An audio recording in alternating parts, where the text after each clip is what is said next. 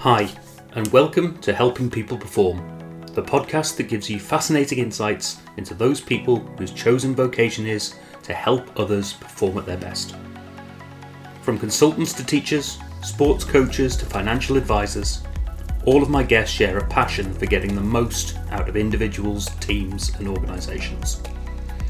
Enjoy the episode.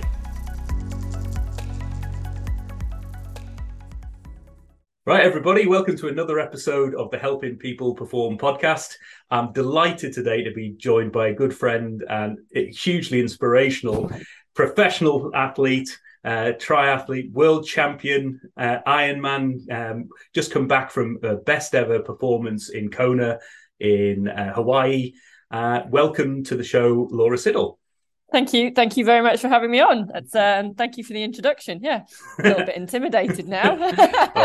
It's all good. Today is really about understanding helping people perform, and I'm really interested in your side of things because you've got a number of angles in your background and how you've worked in the improvement space, but you're also now obviously a professional athlete. You've got lots of people who help you perform and coach you and mentor you and help you, but you do the same for others, as well as this angle of how do you help yourself perform going through an Ironman race and preparing for an Ironman race, which is, I guess, is where the most of the discipline and the work goes in. So before we go into a lot of that, just a little bit of background about yourself. So how did you get to where you are today? What sort of things have happened in your career to date? Yeah, and I will give the listeners a warning that we kind of met through my sister, and she's already warned me that I waffle on too much. So I'll try and keep it as succinct as possible with the answers. I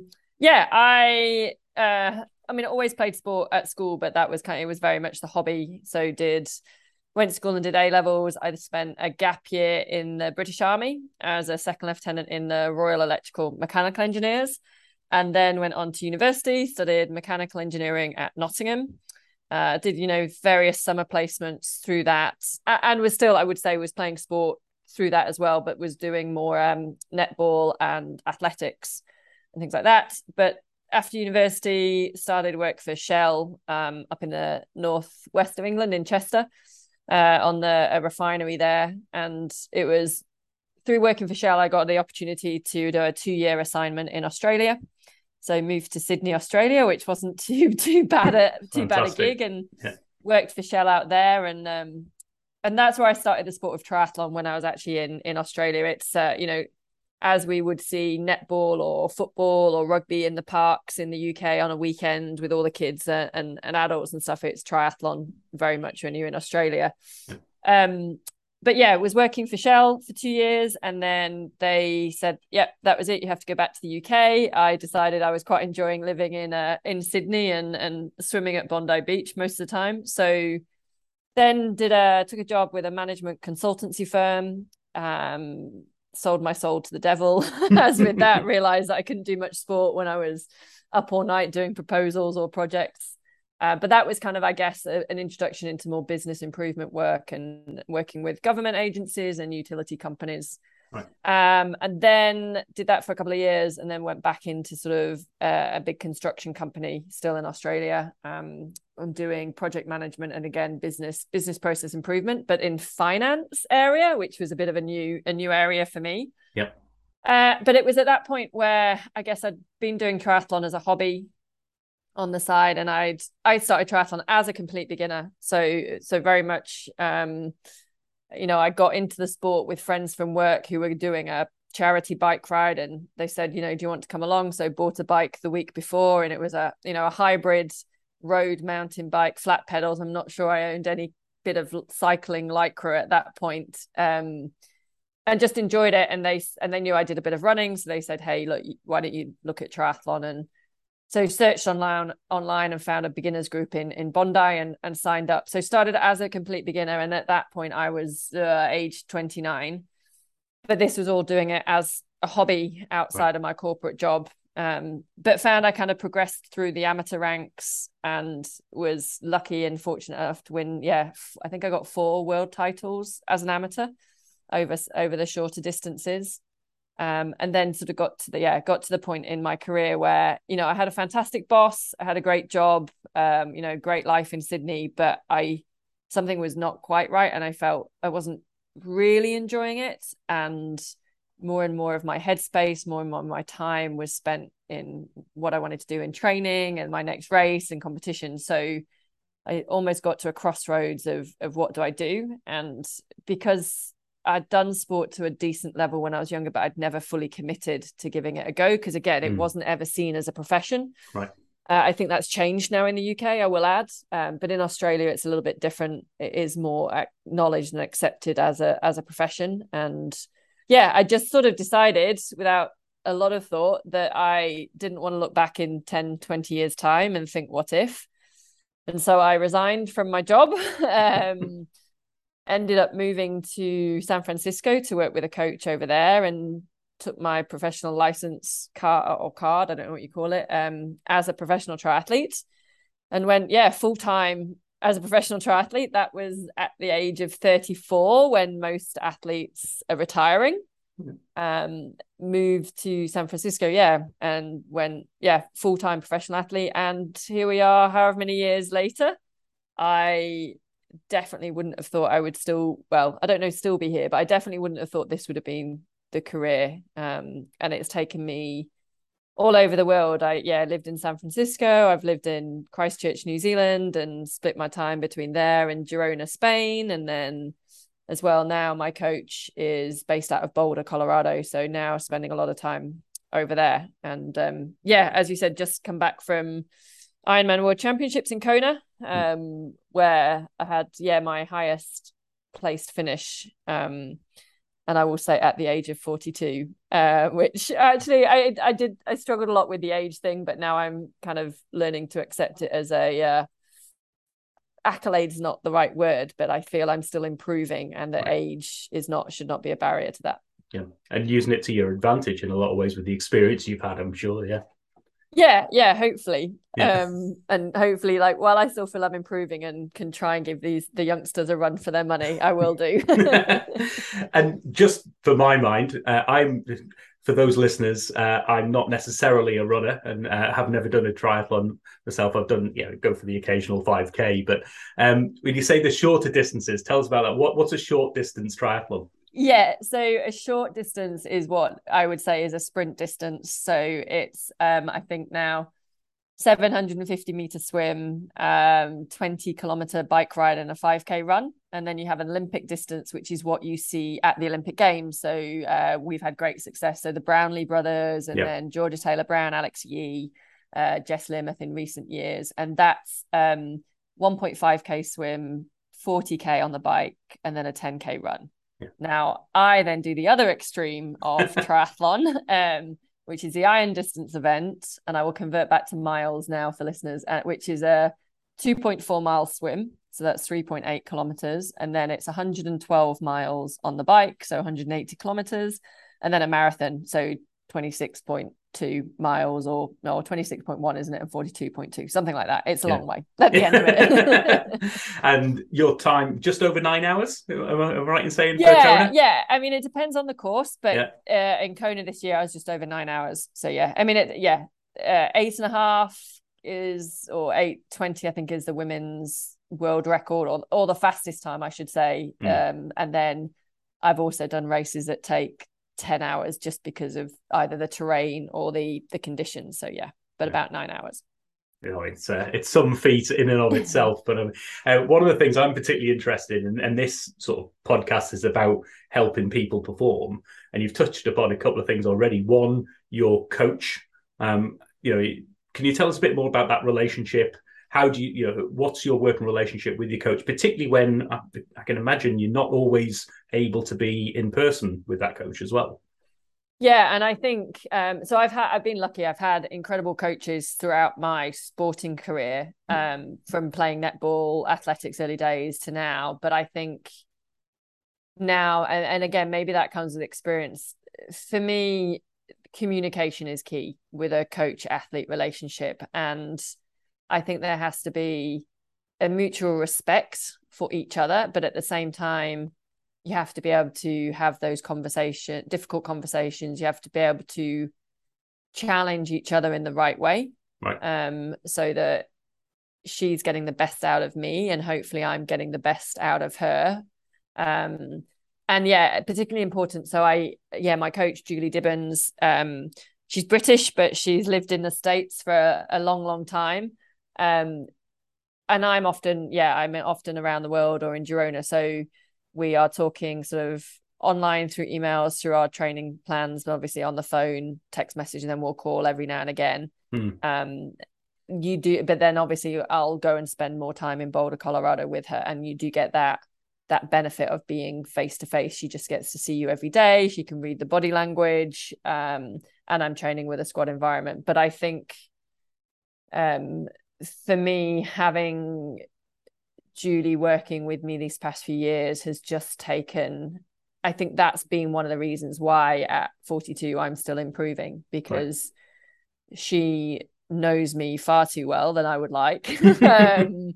But is able to give you, I guess, the tough love when you need it, and be that harsh voice sort of thing, but also be able to give you the right support, encouragement in the right way at the right times as well. And yeah, we don't always, it's not that we don't always get on. I'd say there are times when the relationship is tense, and that's either if my training's not going well and I'm particularly fatigued, and you struggle sometimes to see with reason and logic during big training sessions. But ultimately and deep down, I completely trust and respect her, and feel and have her back, and likewise she would have mine. Out of interest, is her background in professional triathletes as well? In that spot. So and it's an interesting topic as well, as to what makes a good coach. Do they have to have athletic accolades in the sport? And I don't think they necessarily do, or I would say it the other way. One of the top athletes does not necessarily make the best coach, right? So maybe it's that way is better. But I think so Julie has come from, she was a swimmer, but a triathlete. She went to the Olympic Games. She's won world titles. And I think that has value, because she knows what it's like in like a race week, in a race situation. She's got that race knowledge.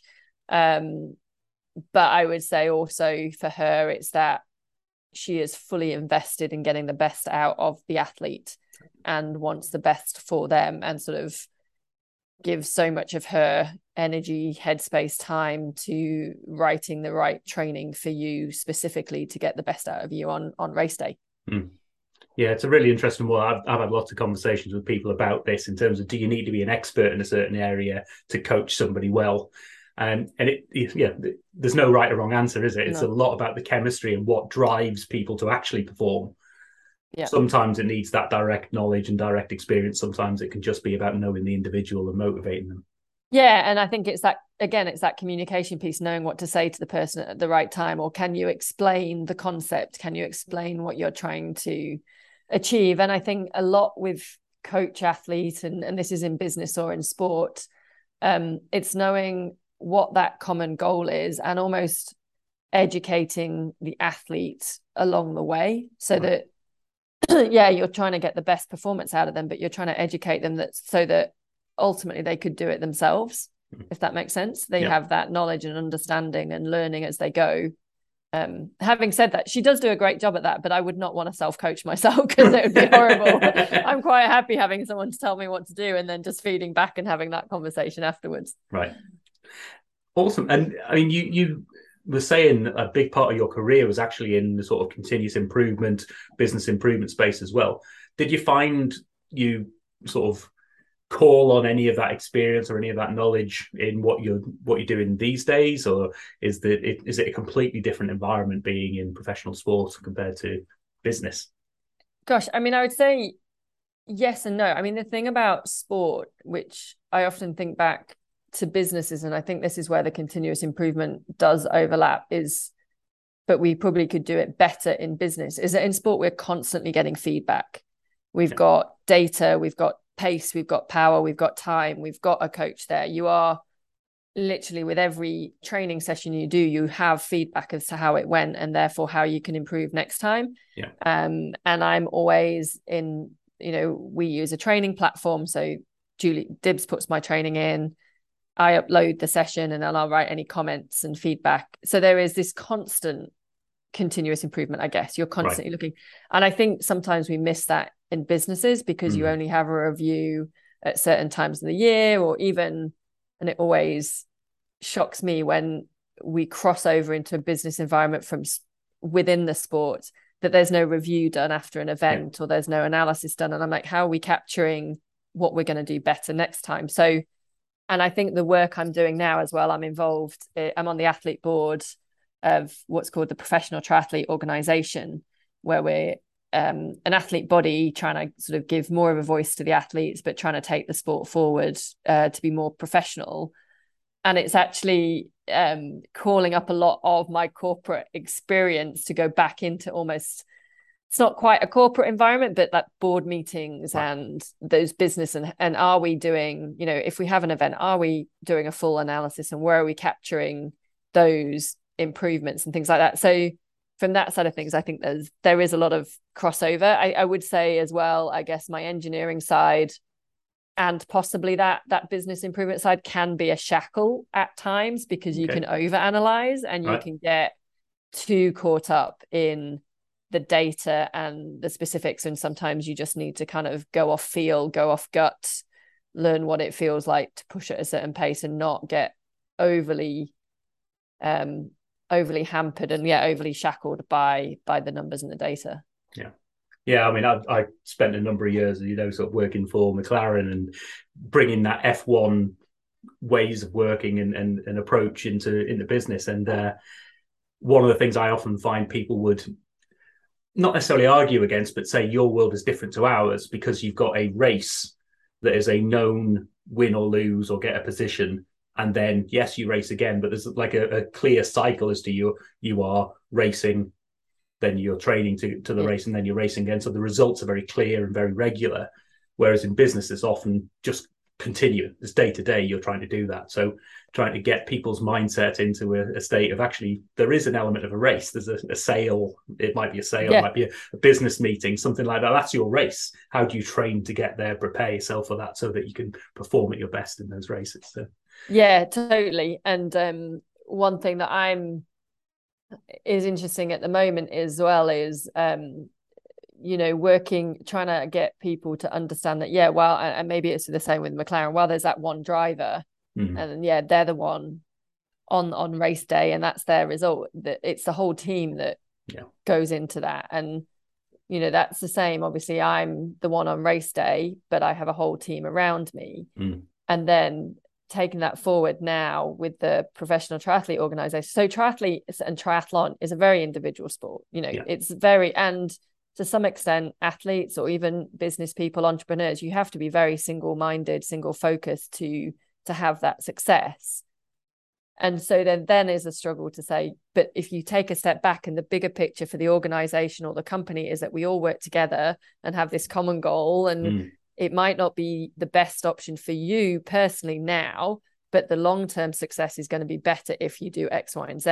Right. Trying to get somebody who's always been very single-minded and single-focused on themselves to start thinking about leaving the sport in a better place and for the next generation is also quite an interesting concept as well to get people's head around. Yeah. How do you persuade people that you should help their competitors get better?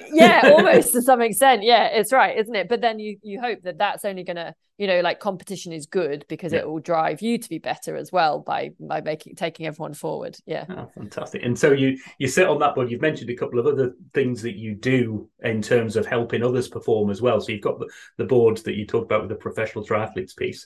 I know that you mentor and you coach and you do all sorts of other stuff. Can you tell us a little bit about some of those things? Yeah. So, I mean, I coach a few athletes as well. And that's, to be honest, I enjoy the coaching and helping people. I do prefer it on a face-to-face basis. So I find it a little bit more tricky and a little bit more difficult doing online coaching of athletes where I think I've probably met most of them now, but when you haven't necessarily met them and you're building that rapport, you're trying to understand how they operate, how they train, and working with the data they provide. But I hope, again, so that's using my experience in terms of again, being able to guide them and educate them in how to train efficiently, effectively, balance it with their lives, because for a lot of them it's still a hobby. Yeah. I guess as a bit of a spin-off on that, a couple of years ago, I had the opportunity through one of my partners, a wheel company called Parkour Wheels. They offered me the opportunity to give a set of wheels away to anybody in any shape, way I wanted. And it'd been something I'd been thinking about it for a while. And it was a nudge in the right direction. I created a program for young female triathletes. So sort of from 16 to 20 could apply, and they got the set of wheels. I managed to get some of my other partners on board. So they were getting wetsuits, they were getting training kit, they were getting trainers. I think they got a helmet and some sunglasses and all of that sort of thing. And then also as an opportunity, I would coach them for a year. Right. And so again, to sort of help, I'm very passionate about women in sport and women in business as well. And so there was a piece of I wanted to support a female athlete coming through so that we don't lose them from the sport. We can encourage them through.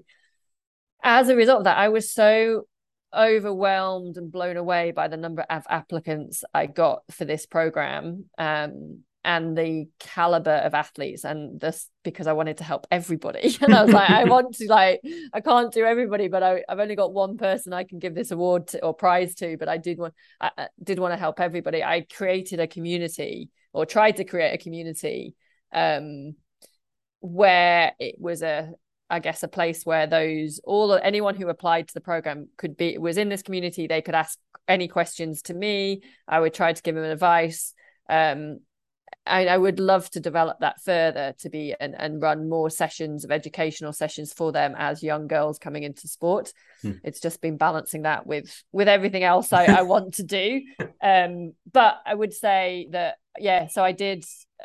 So we had a girl, Letitia, she won the award. So she spent a year, and I was coaching her and training and helping her, and almost connecting her with a few other people as well, whether that was nutrition or mindset. And actually, funnily enough, she managed to qualify for Kona as well. So she competed in Kona as an age grouper as well. So that was pretty special. Fantastic. Oh, because I know that bit of helping others and passing on your knowledge, it's not only good to pass back, but when I've done it, it really helps me improve my, think about what I'm doing, improve my own performance. Do you find the same? Yeah, definitely. And it's something I think from the coaching athletes helps me understand then how my coach thinks a little bit, or I learned from my coach to how I then want to develop an athlete coach relationship with me as a coach. And for me, it's also about giving back. It is about finding value in what you're doing. Again, like I said, triathlon is a very individual sport, and if all the triathletes in the world disappeared tomorrow, no one really cares and the world will carry on. But if all the doctors disappeared tomorrow, we'd be in trouble.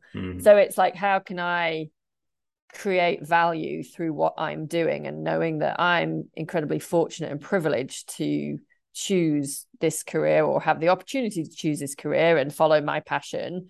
But how can I then share that learning, share those experiences, share that opportunities with others, so that they can have, it doesn't need to be in sport, but that they can have that same eye-opening or opportunity to follow their passion. And that might be in business, that might be in sport, that could be across the board.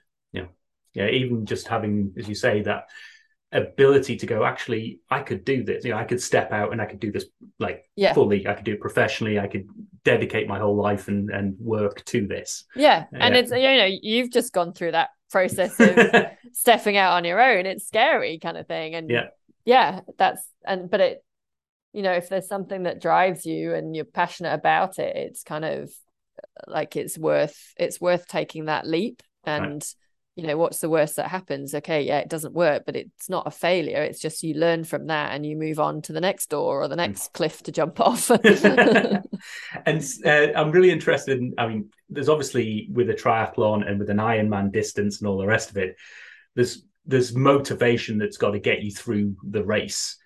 But I'm guessing that's nothing compared to the motivation that gets you through training when you haven't got the people on the sidelines cheering, you haven't got the race finish line at the end with the banners and the leis and everything else that goes on in Kona. So what are some of the things that drive you through those days of training where the weather's not great, you maybe not feeling too fantastic for whatever reason, you're just not feeling it? What motivates you to actually just get up and go and do it again and again to get better? Yeah, and I would say, like, I don't jump out of bed every morning. Like, I am following my passion and I love what I do, but like with any job, you don't necessarily jump up out of bed every day. Yeah. But I think what keeps me going is that, I have chosen this path and I chose to do it. And I think I have to remember myself that I'm incredibly lucky to choose to do sport and to follow that passion. So that is part of it. The other kind of thing I fall back in is that I get to do this. I get to go out and ride my bike or go running and swimming. And a lot of people don't get to do that for various reasons. So I think that helps. But also I am intrigued at improving and how good I can be. And that was a little bit of the driver when I left the corporate career. I just wanted to fully invest in one thing and see, like, how good can you be? And at the time, I had no aspirations of winning an Ironman, of being top 10 in Kona. It was just that if I fully commit to this, how good could I be? And I think that's what still drives me now. Like I said, I'm 42.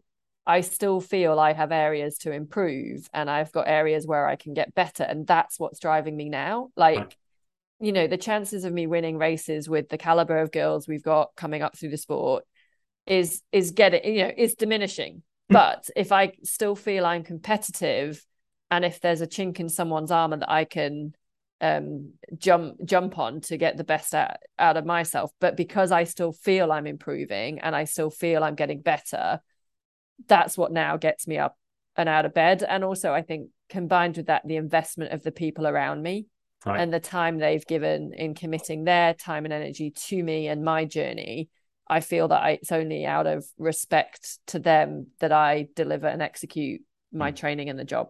Right. Yeah. Oh, wonderful. Out of interest, of the three, where would you rank them? One, two, and three in terms of the running, swimming, and cycling? In terms of ability or motivation? You choose.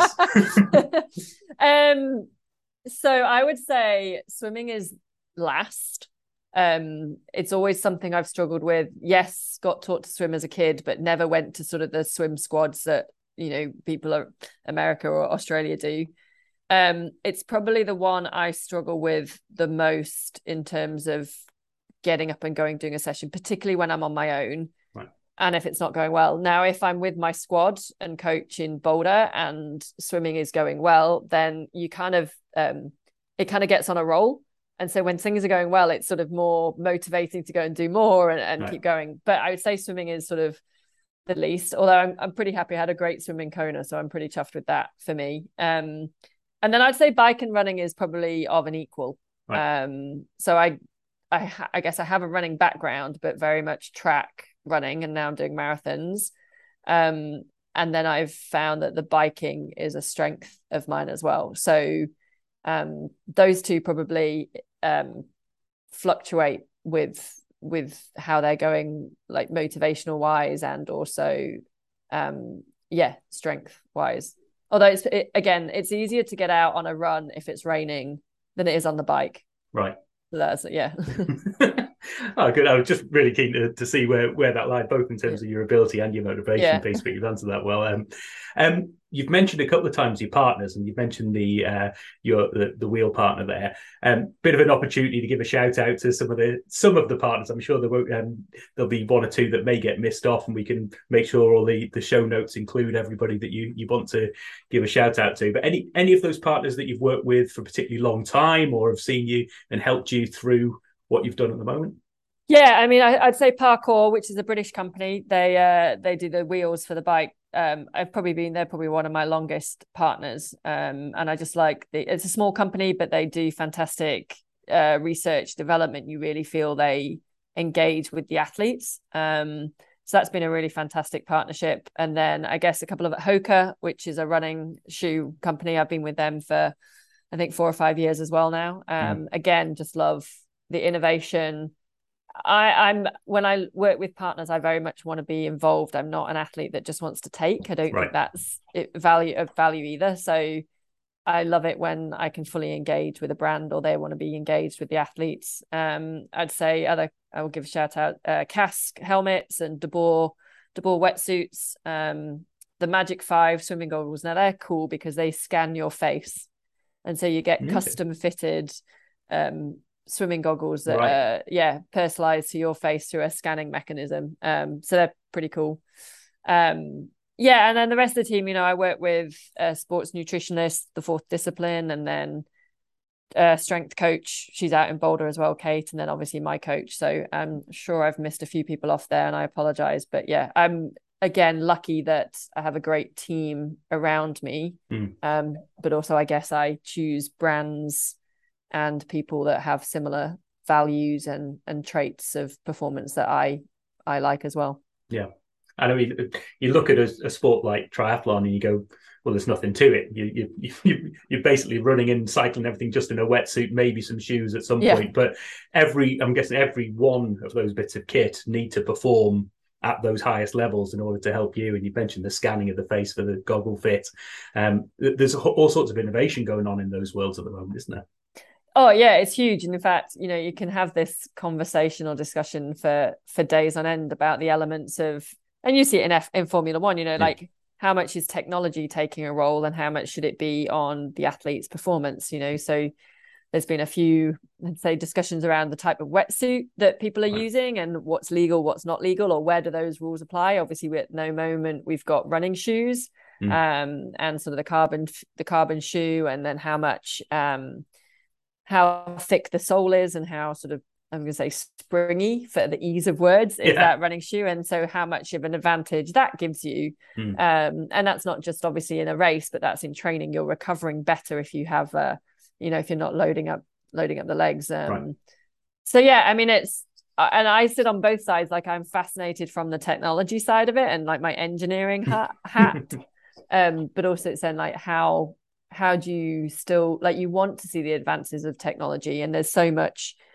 like I said, we have data all the time, whether it's heart rate, power, it's sweat rate, it's your sodium concentration, it's your lactate in your blood, and glucose levels. There is so much around that some people use a lot, and it is fantastic in driving performance. But then I feel there's also that purity in sport of just you against the elements with the equipment and what you can physically get out of your body. I came across a great term recently of infobesity, in that I like that. there's so much data around that it's actually bogging you down, and you can't. And it's we often would liken it in the world of F1, where yes, you can get more data, but it comes at the cost of a sensor that goes on the car that weighs your car down, slows you down. So actually, is it worth the investment? And I think where I'm coming to, and a lot of the work I do with clients as well, is about, actually, there's too much data out there. In a lot of cases, too much of the wrong data in particular. So it's like, how do you get people to focus on the smallest possible sets of data that give them actionable insights they can do something about? And the other thing that came to mind was actually a little story I used to say about the most expensive sensor on one of the F1 cars was Fernando Alonso's butt. Because how you feel the car, and you've mentioned before how you feel the race, the run. You can have the best tech in the world, if it doesn't feel right, you as an athlete aren't going to make it perform. It's not going to help you. So where do you sit on that balance then? Do you think you're more data driven, less data driven? I think I'm probably a bit less, but I think and that's only because I probably get overwhelmed with the amount of data there is. And I think data is really powerful and can be, and I do use data. I mean, my coach will probably disagree with me. She thinks I'm probably like, in fact, my race plan, like, we literally break the bike down into segments, and she gives me a power number, a time number that I'm hitting for each of that. And that really works for me in a race because it focuses me. But I think, if all that fails, you have to be able to ride off sort of just feel. I think what we're finding, and I love that infobesity phrase, is that like all the data, it can be valuable, but if you have the right people who know how to use it, and if you almost have the right experience that they filter out the noise to just single in on, right, what are the few key points that are going to be really valuable in getting that performance to the next level. And that, I think, is where a lot of people struggle, because either they don't have the right support team around them, the right coaches around them to help them perform, or they just get so bogged down or overwhelmed with the latest trend, the latest fad. And it's about having that, either you've got to be incredibly knowledgeable and trained in those areas that you can do that yourself. But for me, I just want to focus on executing. Right. So for me, it's like having the people in my team that are able to filter out the right information or use the right information that they know works for me. But yeah, so a bit in the middle. Oh, great. So a couple of more quick fire questions, I guess, in some of these areas as well. So one of them is, if you could help somebody perform with your experience, your knowledge, your background, be that an individual, a group, an organization, whatever that might be, who would you like to help perform with, taking your skill set to them? I mean, I would say at the moment, I'm passionate about helping triathlon as an industry and as a sport perform. And that's through my role on the Professional Triathletes Organization. So what I would love to do is use my experience as an athlete, but my experience then in the corporate world, to really drive the sport forward, not only from a commercial side, but also helping the individual athlete. So how do you become a professional? How can we support amateurs transitioning to professionals? Can we give educate them around finances, tax, business, insurance, marketing, media, becoming their own business? And then, so I would like to, so that's, I guess, I would love to develop that more, going forward, and help athletes in that way, and help leave the sport in a better place. Nice. And conversely, if you were to sit down, have a coffee, have a beer with somebody, or a group of people, an organization that you think would really help make an impact on your own performance, that doesn't have to be your Ironman time or anything like that, but however you define your own performance, who might that be? So I had to think about this, because when you sent the question, this one through in advance, because oh gosh, I mean, there is so many people or so many teams, but the one I came out with, a couple, I would say, and very, I hope, sort of topical at the moment, Serena Weigman, the England women's football coach, and the England women's team. I would love to pick her brains on performance, on culture, and also like the players and what they developed as a team leading into the Europeans. I could probably say the same about like the England rugby team of 2003 when we won the World Cup, just that mindset and that cultural team structure. I mean, this is all sports people. And then the other person I always thought is Roger Federer as an individual athlete. I think he would be fascinating to talk to from a performance perspective, and also going through sort of setbacks and injuries and how he's maintained a high level of performance for so many years. I think that's a testament to who he is as a player as well. So no, it's, I mean, really interesting. You think of Ironman, you think of triathletes, and you mentioned it's an individual sport played by a team. And a lot of those learnings that you've mentioned are teams. I'm sure it wouldn't just be Roger Federer either. It'd be Roger Federer and his team. Exactly. Yeah. Brilliant stuff. Oh, that's fantastic. I mean, we could chat for hours, I'm sure. But Charlotte would tell us off. So, I know, I'm very conscious. Every time I'm like, you're going on for far too long. It's great stuff. If people want to find out more about what you do, how you support others, some of the organizations that you've mentioned, I mean, I'll put a few links in the show notes, as we mentioned here, but how do people find out more about what you do and follow you and support you in that way? Yeah, so Instagram is probably my most active social media. So that's at LMSid, Twitter at LMSiddall, and I have a website, laurasiddall.com. athlete page on Facebook and find me on LinkedIn. I guess that's all the social media. Yeah. I guess the other thing would be I'm part of a mentoring program called Unlocked, which is run by the Women's Sports Trust. So I would just say follow the Women's Sports Trust, follow the other female athletes that are involved in that program, follow women's sport and support that, but follow it for the right reasons, because it's fascinating and it's good. Like, I'll say for the first time this year in Kona, we had the women raced on their own day on Thursday, yes, and the men raced on the Saturday. And that was kind of huge for showcasing women's sport and the racing that we can do. So yeah, if anyone, like, obviously follow me, support me and reach out to me, but follow Women's Sports Trust. And I would say follow the PTO as well, the Professional Triathletes Organization. Superb. Laura, absolute pleasure talking with you today. Really, really pleased that you could join us and give us some of your great insights and experiences in that world. So thanks for coming along. No, thanks very much for having me on. Really enjoyed it. Okay, speak soon. Bye. Thanks. Thanks for listening to today's episode. If you liked what you heard, then please give the podcast a rate, review and share. I'm Paul Teasdale, and from sausage making to banking, oil and gas to Formula One, I help people perform. If you'd like to find out more and have a conversation, contact me via helpingpeopleperform.com.